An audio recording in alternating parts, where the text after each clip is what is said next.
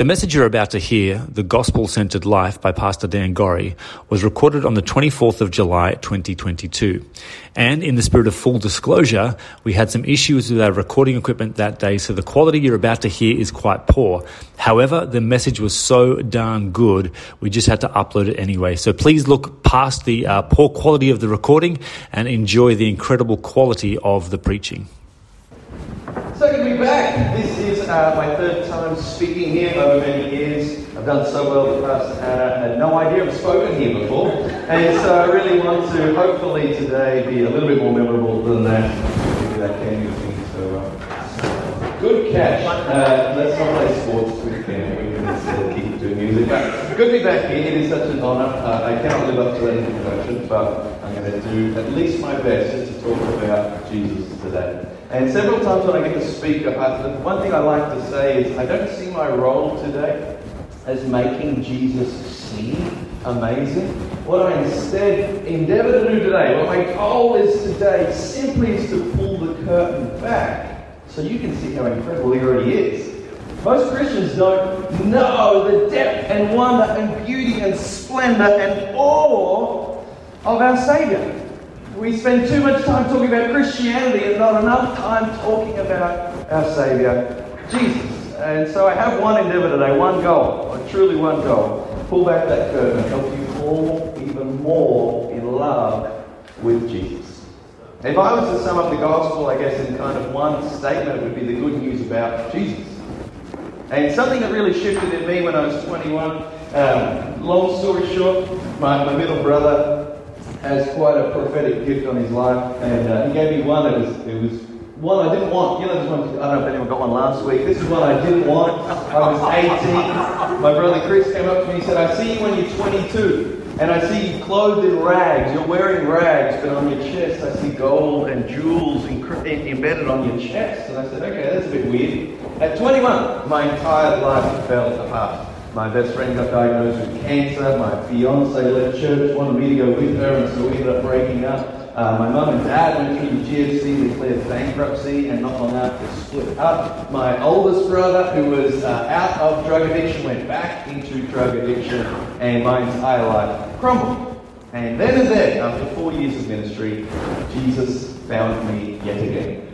And I truly is what I would call my born-again experience when I started to dig deeper into Him, His presence and the Word. And even after 4 years of preaching and 4 years of leading in Bible college and leading our youth ministry, in that moment, I found grace. And on my knees, finding grace, I started to read the Bible through a different lens, and I started to pray through a different lens, and I started to worship through a different lens. And something that became very clear to me is that Jesus is on every page of the Bible, and Jesus is truly good. Everything about Him is good news. And so what I want us to do today is to look back and to look at today and to look forward and to look at Jesus and how everything about Him is good news. If you're into theology, there are 3 words that you might have heard before. I'm just going to help some really big picture things anyway. One is justification. It's the moment we get saved. The other one is sanctification. It's the process of working out that salvation on earth. And then we'll finish with glorification, which is one day we're going to be with Him face to face for eternity. If you have your Bible, please head over to Hebrews chapter 12.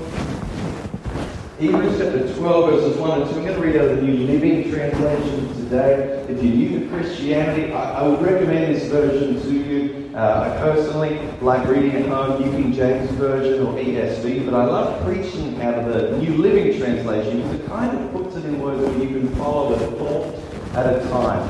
And so what I really like is we're going to catch this thought. And today I want to talk on staring at Jesus. Hebrews 12. 1 and 2. Therefore, since we're surrounded by such a huge crowd of witnesses to the life of faith, let us strip off every weight that slows us down, especially the sin that so easily trips us up. And let us run with endurance the race God has set before us. Amen? We do this by keeping our eyes on Jesus, the champion who initiates and perfects our faith. Because of the joy awaiting him, he endured the cross, disregarding its shame, and he is now in the place of honor beside God's throne. Let's pray. Jesus, we love you.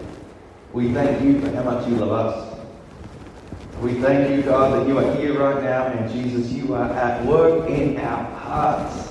You are here doing what I cannot do. You are bringing revelation so we can understand your word deeper. You are bringing your presence. You're bringing that peace that surpasses knowledge and understanding. You're bringing a joy. You're bringing a freedom. And God, we thank you right now that you are at work now, here, in us. And so first, before we even preach, before we focus on anything else, we just stop and we sit in your presence. We thank you. God, you are here now. You are at work. You're so good to us, God. You're so good. Lord, I thank you today that you give us eyes to see you clearly. Jesus, help us to see what you have done and what you are doing clearer, so we can truly give you the praise you deserve. In your wonderful name we pray. Amen. He's a good God, amen? He loves you, amen? I'm going to hold on to those things. God is good. God is good, and he is for you. As Pastor Justin was saying before, I think it's such a beautiful way to sum up the Bible. Number one is that you desperately need him. Number two is that he desperately wants you. That's wonderful.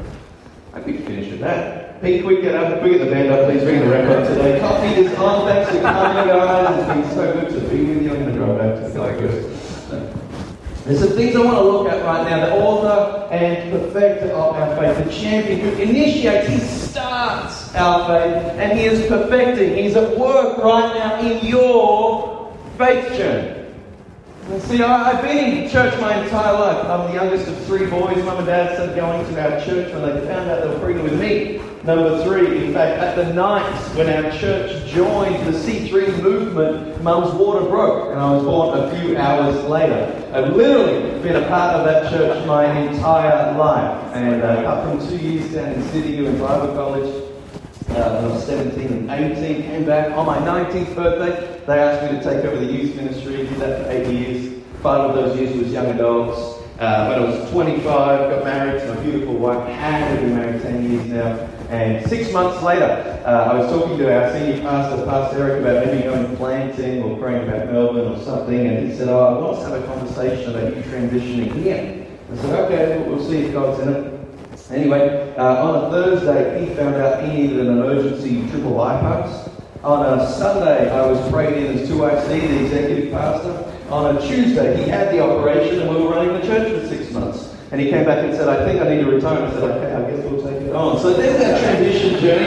We did a 3-year transition, and November will be 7 years since we've been now pastoring our church and loving it. And something I want us to look at is that this verse is key to my heart. This verse is very present. I'm very passionate about this verse, but something that stands out to me, if I can be honest anyway, it's the start. It's verse 1.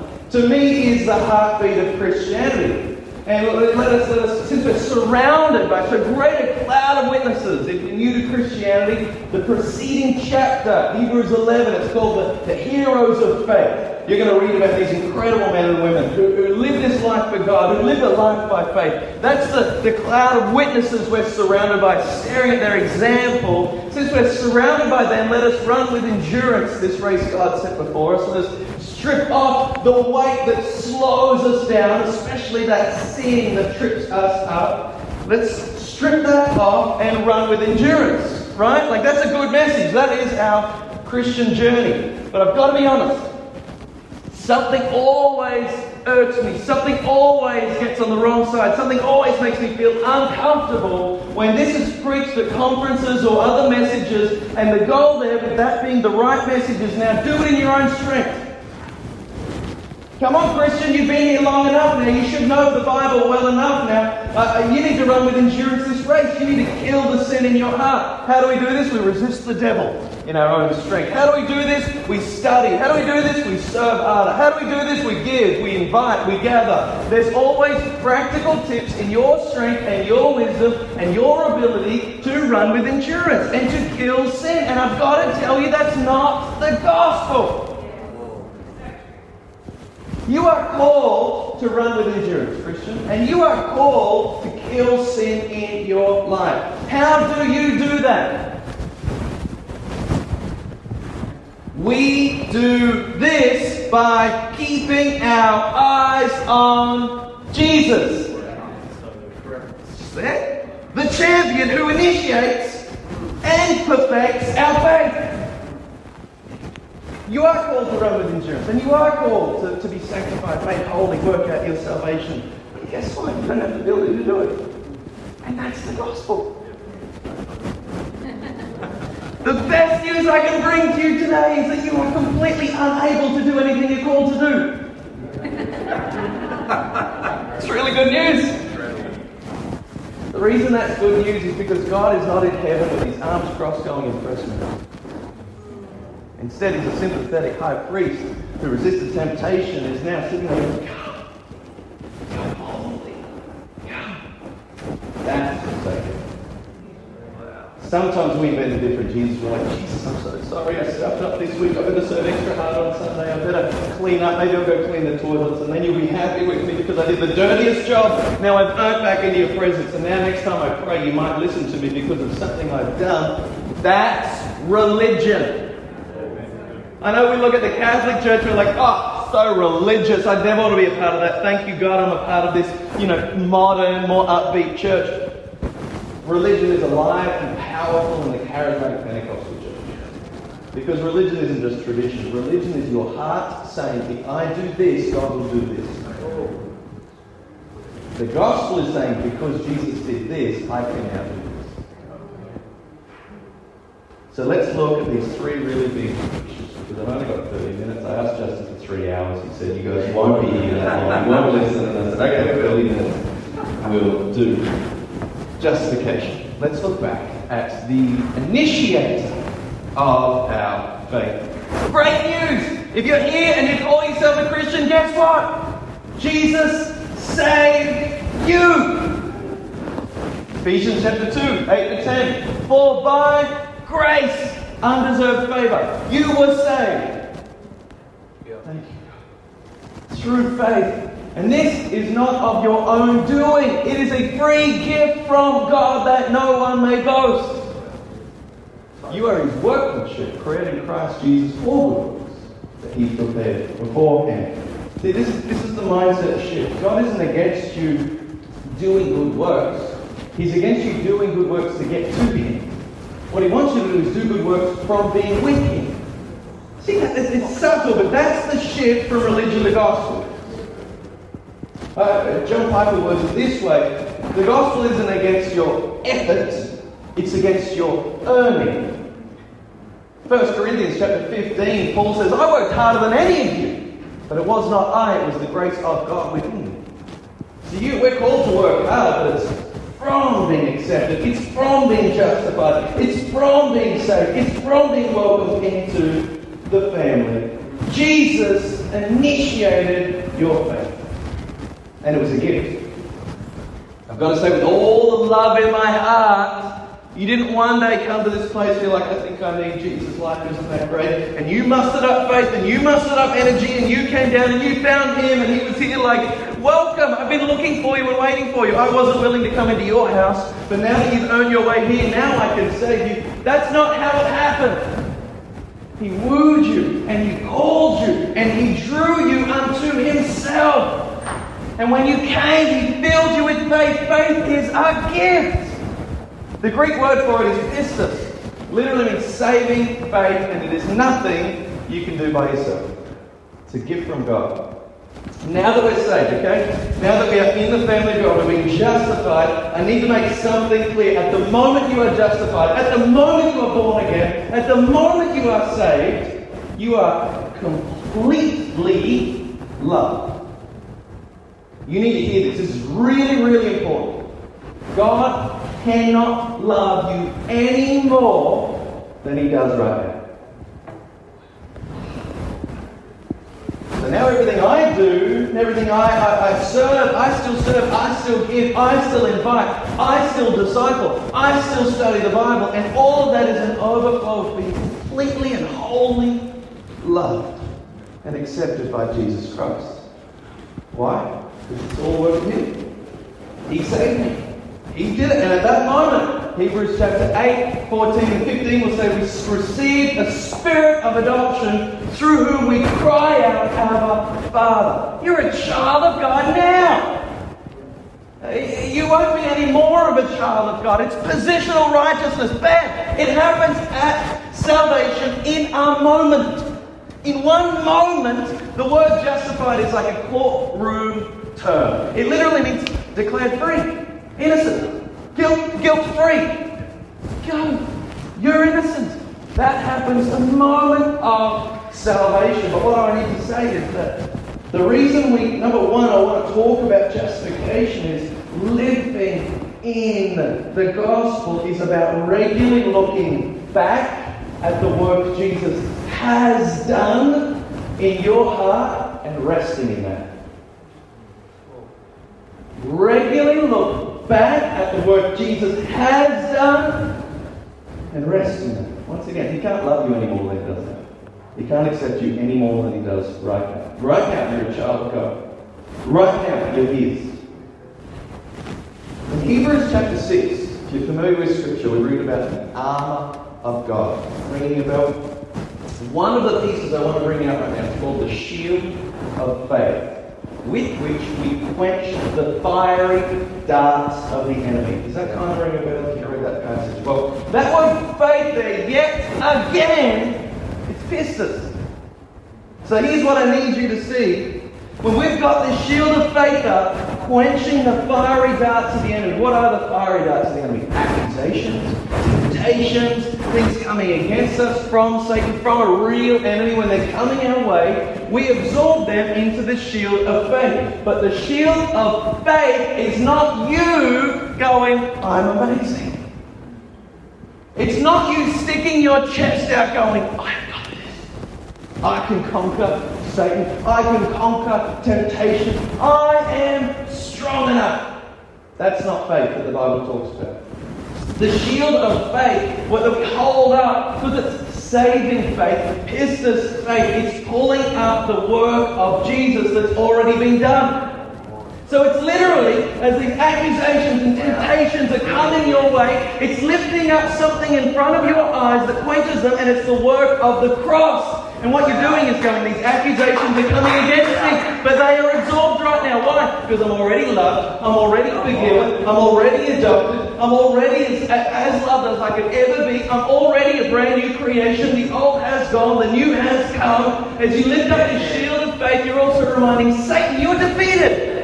It's done. It is finished. When He was on the cross, it is finished.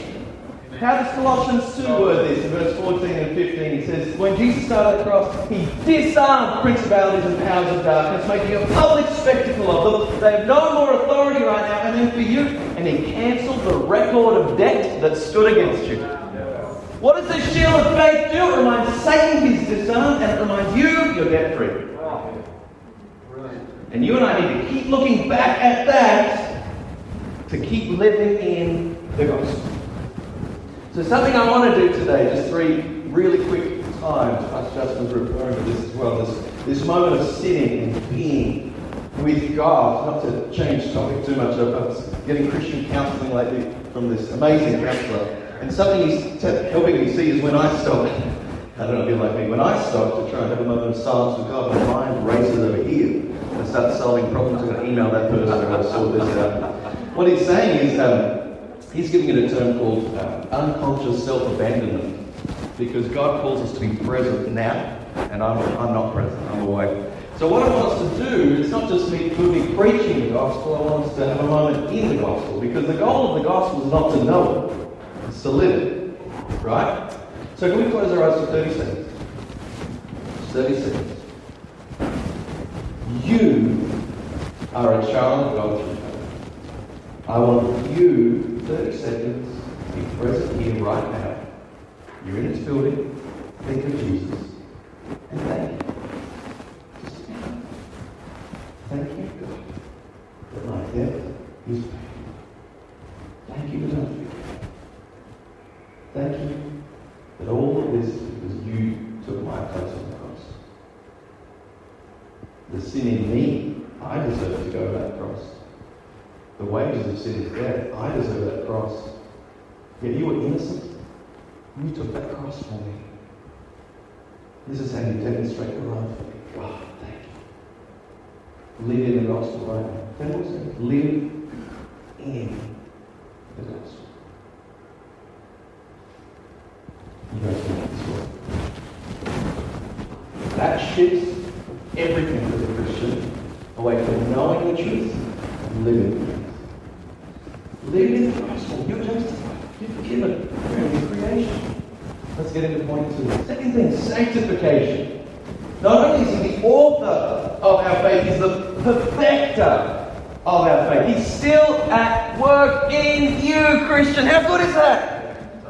It's not like he saved you and then he went up to heaven and retired and put his snuggie on and his feet on a little footstool. He's like, all right, now go and entertain me. Go and live this life. Be really good. That's not it. He's still here now. If you're taking notes, I beg you to write down Philippians 2, verses 12 and 13. Philippians 2, 12 and 13. I love it. Verse 5 to 11, before that, it's one of the few times. Paul is a very systematic mind. You're going to study the Bible. Paul is very logical. I empathise with this. I'm not too emotional. I'm quite compartmentalist and systematic in my mind. That's Paul.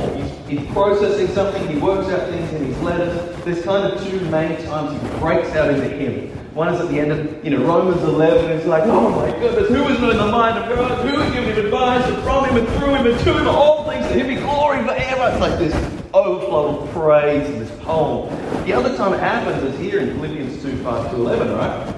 He didn't see equality with God as something to be grasped, made himself nothing. I don't want to take too much time. Taking the form of a servant, he humbled himself, became obedient to the point of death on the cross. Therefore, God has given the name above every name. The name of Jesus, every knee will bow, every tongue will confess that he is Lord to the glory of God. That's like this poem. It's this overflow of praise from Paul. And then we go straight into verse 12, what we're going to look at right now. So it's what he's about to say is from a place of praise. And he goes, you can just picture him, right? You just picture that worship. He's finished the worship song. He's like, yes. And he goes, finally, brothers and sisters, since you obey in my presence, now obey even more in my absence, and work out your salvation with fear and trembling. It's pretty big, right? Like, that's a big verse. And that's like I was saying in Hebrews 12:1. It's like, run with endurance. Kill sin. Do it yourself. It sounds that.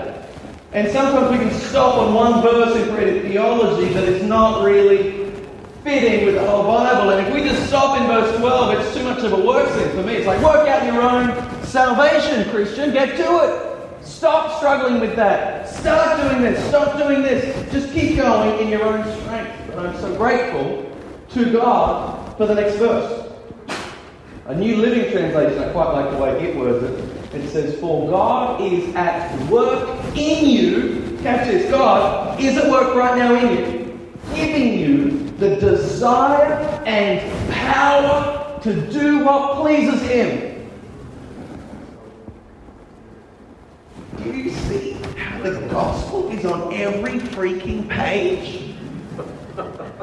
Religion's there. Work out your own salvation with fear and trembling. All right, close the book. What am I going to do now? I've got to serve harder. I've got to give more. I've got to stop looking at that pornography. It's got such a grip in my heart. Do it in your own strength, Dan. Stop loving. Reject. All right. If I can get rid of this, then Jesus will finally love me and Jesus will finally accept me. But I just keep struggling with different things.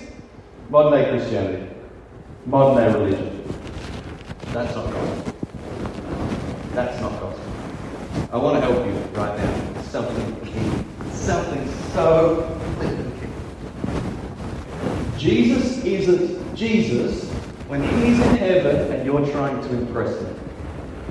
Jesus is the full Jesus when you bring Him into your sin and suffering. How do you say that again? I need you to catch it. Jesus isn't acting like Jesus. He's not being Jesus. He's not doing His role as Saviour, Redeemer, Helper while He's in heaven and you're going, look how good I am. Here's my best side. Hiding. Shh, come back. Don't let Him see that. Go away. Here's my best side, Lord. Woo! How good am I? Come on now. Thank you. You're welcome. You're welcome. You're welcome. That's not when Jesus gets to be Jesus. Jesus gets to be Jesus when you bring him into your suffering, temptation, and sin.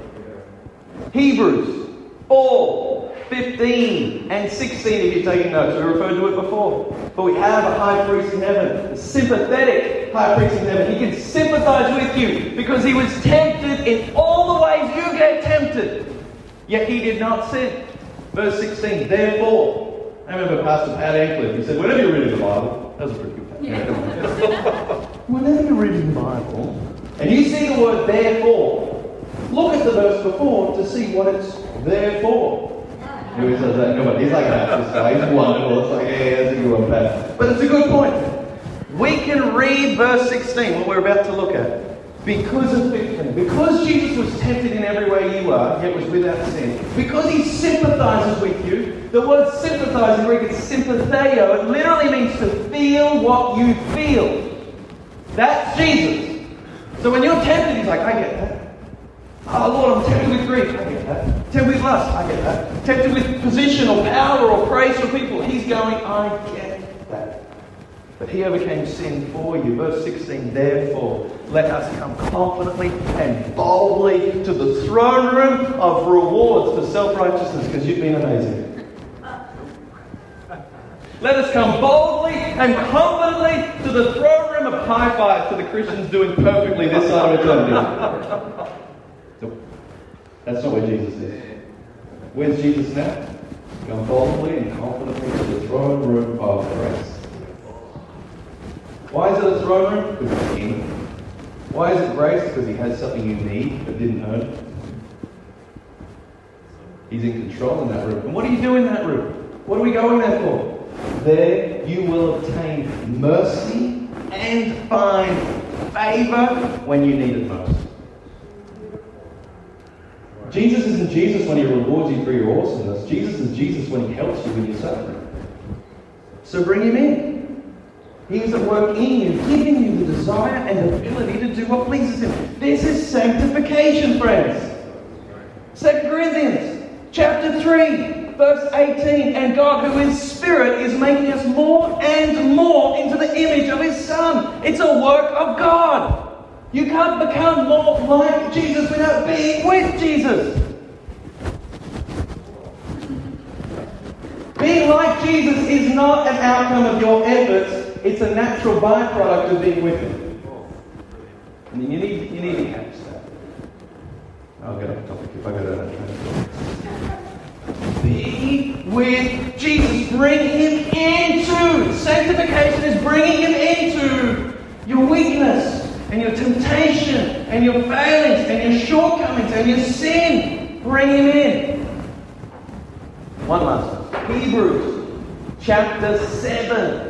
Verse 25, Hebrews 7:25. Jesus now lives forever, and he is able to save. New King James says, to the utmost, or save again and again, in essence, those who come to God through him. Those who go to God through the work of the cross, through undeserved favour, through grace, Jesus is able to save them because he lives to intercede for them. That's Hebrews 7:25. He lives forevermore to intercede for you. What's his role right now? Helping you. Not being impressed by you. Helping you. Romans 8:34. Now he's at the right hand of the Father, interceding for us. This is the role he does. Now he's sitting at the right hand of the Father. That's what he wants to do. The gospel is not like, thank you, Jesus, for saving me all by grace, and thank you that I can overcome this in my own strength right now. The gospel is, thank you for saving me by grace. Thank you for continuing to save me by grace. Thank you for helping me work out this salvation. Thank you for helping me grow in my understanding of what it means right now to be a child of God now. Help me grow in that identity. Help me to flesh that out more. I need to rest in that more. Help me to work out this salvation that I fully accepted, that you are fully pleased with me, that you cannot love me anymore. Help me to work that out, friends. Jesus wants to. You just need to keep looking at it. We do this by looking at Jesus. Let's keep our eyes on. I have no idea what I'm doing. Keep going. So let's do it again. 30 more seconds. Can we just close our eyes? Let's have a time with Jesus right now. What I want you to do is not just thank Him. I want you to think of one area you're struggling. Let's be that vulnerable and open with Jesus. You don't have to say that loud. Think about an area you're struggling. Maybe you're struggling with temptation. Maybe you're struggling with unforgiveness. Maybe you're struggling with praise from people. You just long for people to accept you. You long for people to praise you. Maybe you're struggling with covetousness. You have no content. You're not content right now with the life you live. You always want more, never satisfied. Just bring Jesus in and say, God, help me. Thank you for helping me. Help this sin lose its grip. Help this temptation lose its power. Help it to see you clearly. Bring it into this room. You guys can do this. I'll finish this. Brother Joe, thank you so much. Glorification. So once again, recap. The gospel is looking back and going, oh my goodness, this was all the work of Jesus. And bring that into today. We're saved. I'm a child. All the work of God. Now we're being sanctified. Now I've got to grow in this salvation. Now I'm trying to, echo Paul's words. Not that I am there yet or I've obtained, but one thing I do, forgetting what lies behind, I press forward. Right? We're growing in that salvation. That's the work of God too. Bring Him into it. The final thing is glorification. I don't know if you're anything like me, but last year really ticked me off by seeing the way Christians were treating other people online regarding all the issues that last year brought up. I'm not here to debate with you, but the vaccine topic, the border lockdown. We passed on the border. When the border shut down, a third of our church is on the other side of the border. You want to live in a tense place. That way. But all these things are happening, and all I'm seeing is anger online and viciousness and these spraying this venom because they're typing through a keyboard. I was shocked. And now these things about the war happening in Russia and Ukraine and the interest rates rising and inflation. Now I'm seeing fear and anger, and I'm trying to say to our church, that is not what Christians should look like. Christians should be marked by a joy that one day Jesus is coming back for His church. There should be joy in your face. I've got people, my members coming up, like, are you concerned with all these things happening that it might be end times? With all the love in my heart, I look at them and I'm like, God, I hope so. Do you know what it's like when He comes back for us? Do you know what eternity's like with Him? Like, you've got to have a good theology and gospel understanding of death and eternity. I'm not scared by those things. I can't wait. Paul says in Philippians 1, man, to live is Christ. I'm going to say here, he also say, but to die is gain. I can't wait. Bring it on. Christians should be marked. People should be able to tell you believe this theology by the way you live. In a world and a culture of division and animosity, and people are trying to nitpick and fight and especially attack the church, can I ask one thing of you? You're a carrier of hope. Wow. If the gospel is really here, and even in persecution we rejoice, right? Even when we're not getting favor with the government, we rejoice. Even at all of the anger and all the chaos going on, we rejoice. Why? Because we know the author and perfecter. We know the one who's already been there, the one who holds the future in His hands, the one who is working all things together for good, for His glory, for His praise. Guys, the gospel says it works out good. It's okay. Don't let fear have a place in your heart. Hold on to Him. It gets better for us. You think it's good now? We were like, the heydays back in the day, Christianity was so much better back then. I'm like, you've seen nothing.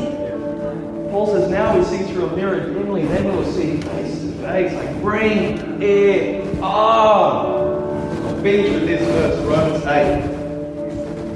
Can't wait now. Preaching on Romans for 7 weeks at the end of this year.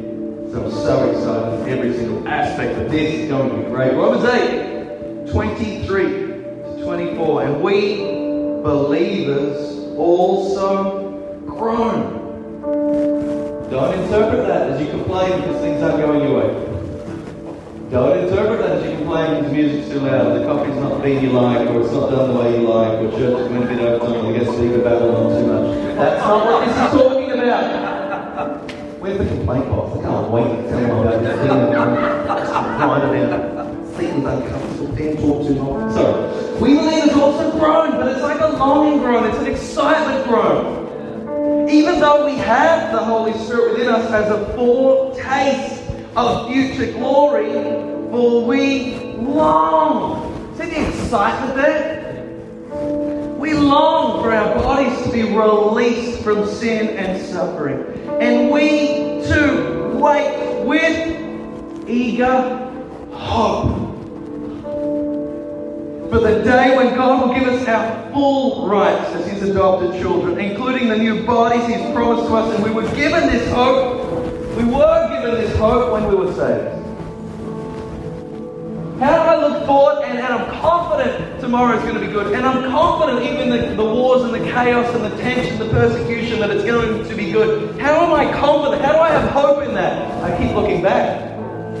He saved me by His grace because He loves me so much. And He's saving me now. He's at work in my heart. I am convinced that this good God who is for me, who is always in control, who is always sovereign, who is always above everything, who always holds the heaven and the earth in His hands, I'm convinced He's going to work it out for good. Because He's a good God. It's going to be for His glory. It's going to be for His praise. And He's doing it because He loves you. He's coming back for His bride.